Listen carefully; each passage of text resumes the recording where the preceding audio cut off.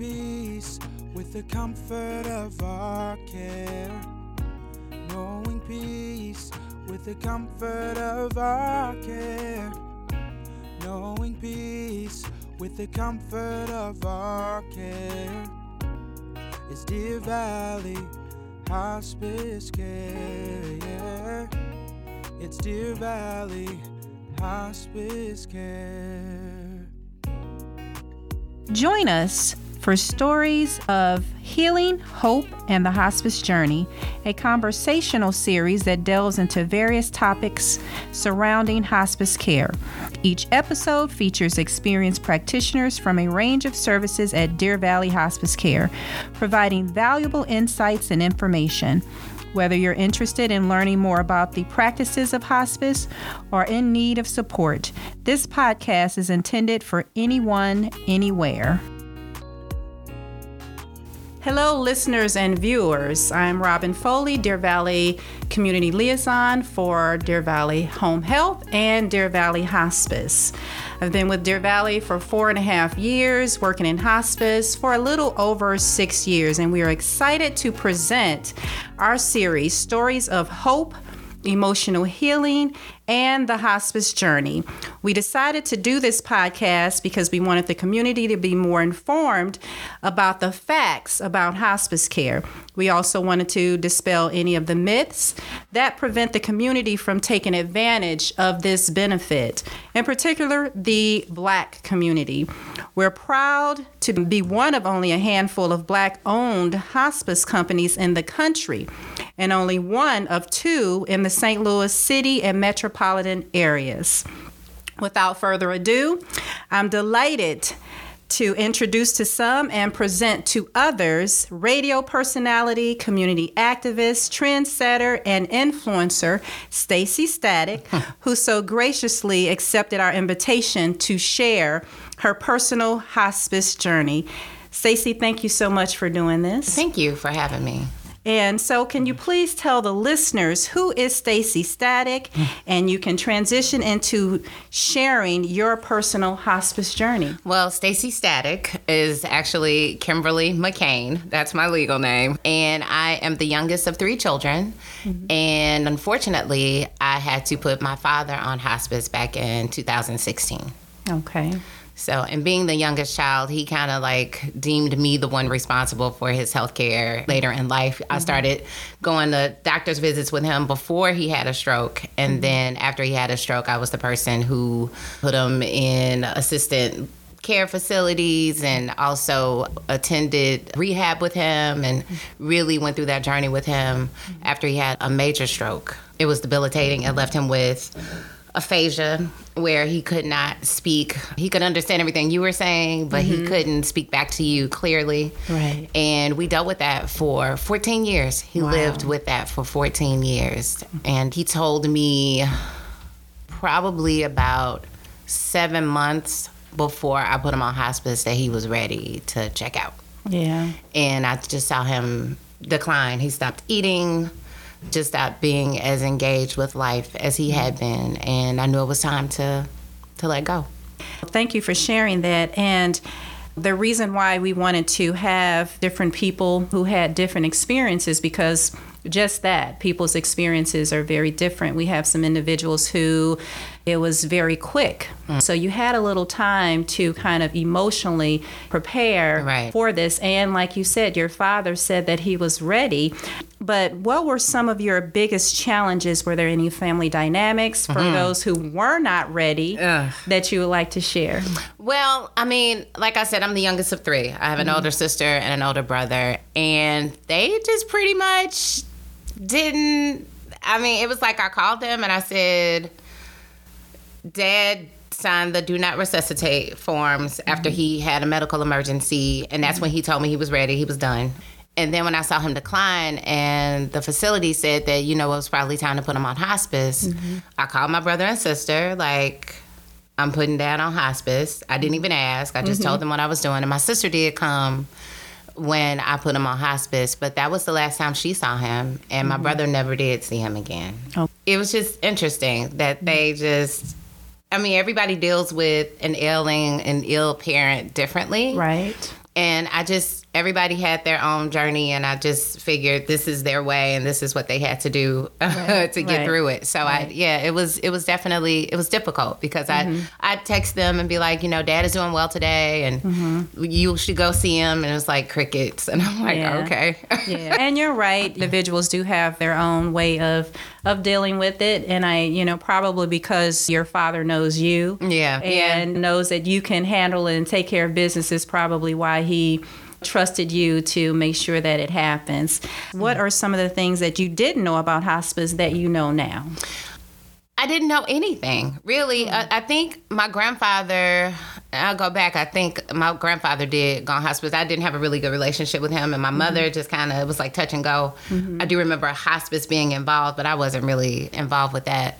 But I didn't really know what hospice was. I didn't know if it was drugs. I didn't know what it was. Right. What I did come to find out was that they spent time with the person, like the hospice care person would spend time with them, whatever that, like they'd fill in for family if they weren't available, like read to them or listen to music with them or hold their hand. Or I think I knew that much, but I didn't know everything that it entailed. I had no idea. Yeah, and most people don't because it's not like it's occurrence that happens all the time. Usually people learn while they're experiencing or going through hospice. So that happens a lot. And that's also a reason why we're doing this podcast, to prepare people for sometime the inevitable. Absolutely. We're all going to go through it, and some people who can make the decision about hospice can be more informed, not learn as they're going through it. What advice would you have for anyone who may be hesitant about accepting hospice care for their loved one? Well, with anything, I think you have to do your own research and you have to find the right provider for you and your family. Absolutely. I think that that's really necessary. I was grateful that I did have a Black woman. That was my father's hospice care. And that was important to me.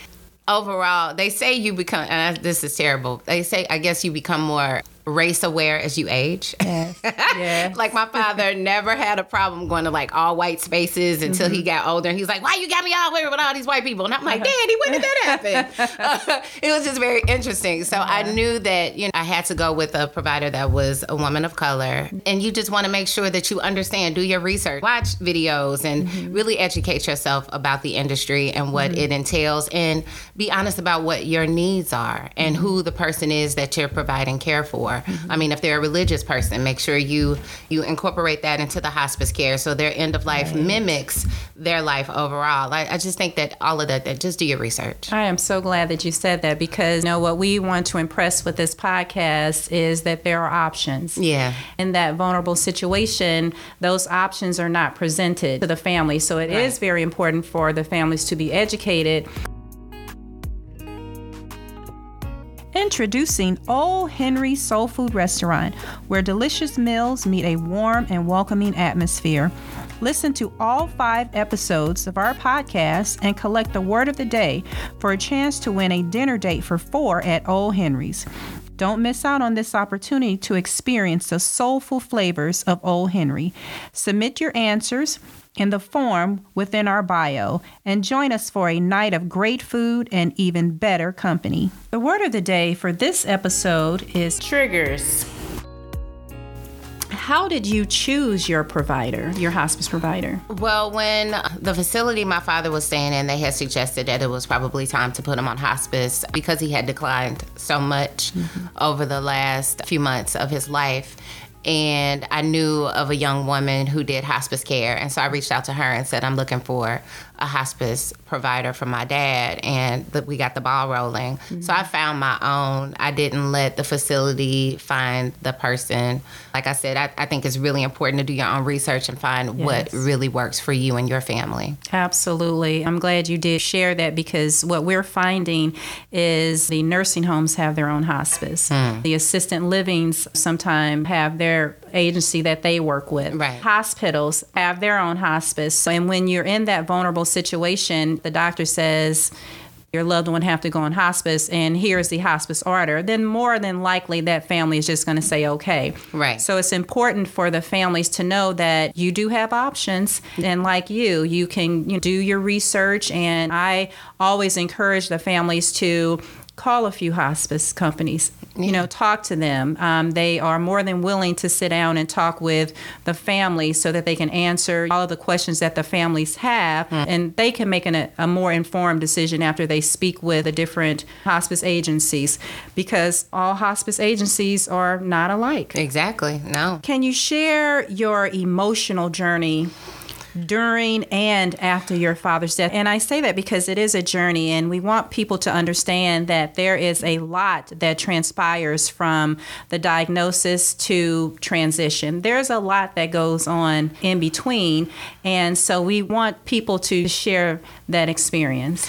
Well, like I said before, we had been dealing with it for 14 years. And my father, anyone who knew my dad knows that he was an outgoing person, very talkative, very social, loved to be out to eat and going to concerts. And we dealt with him not being able to even communicate effectively for 14 years. So when he told me that he was done, I didn't argue with him. Like, when he signed his own orders, he got released from the hospital and returned back to the facility.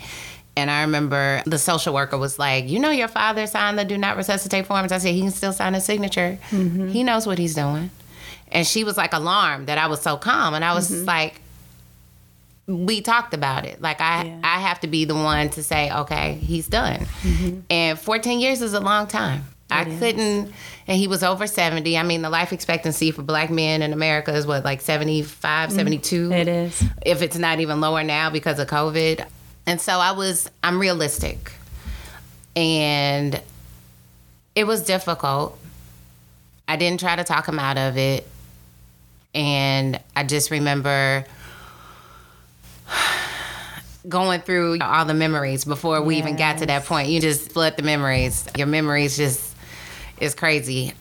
And so when we were going through the whole hospice journey and dealing with my brother and sister and keeping them updated on what was going on and just trying to make them comfortable, spending more time with them, taking my kids to go see them.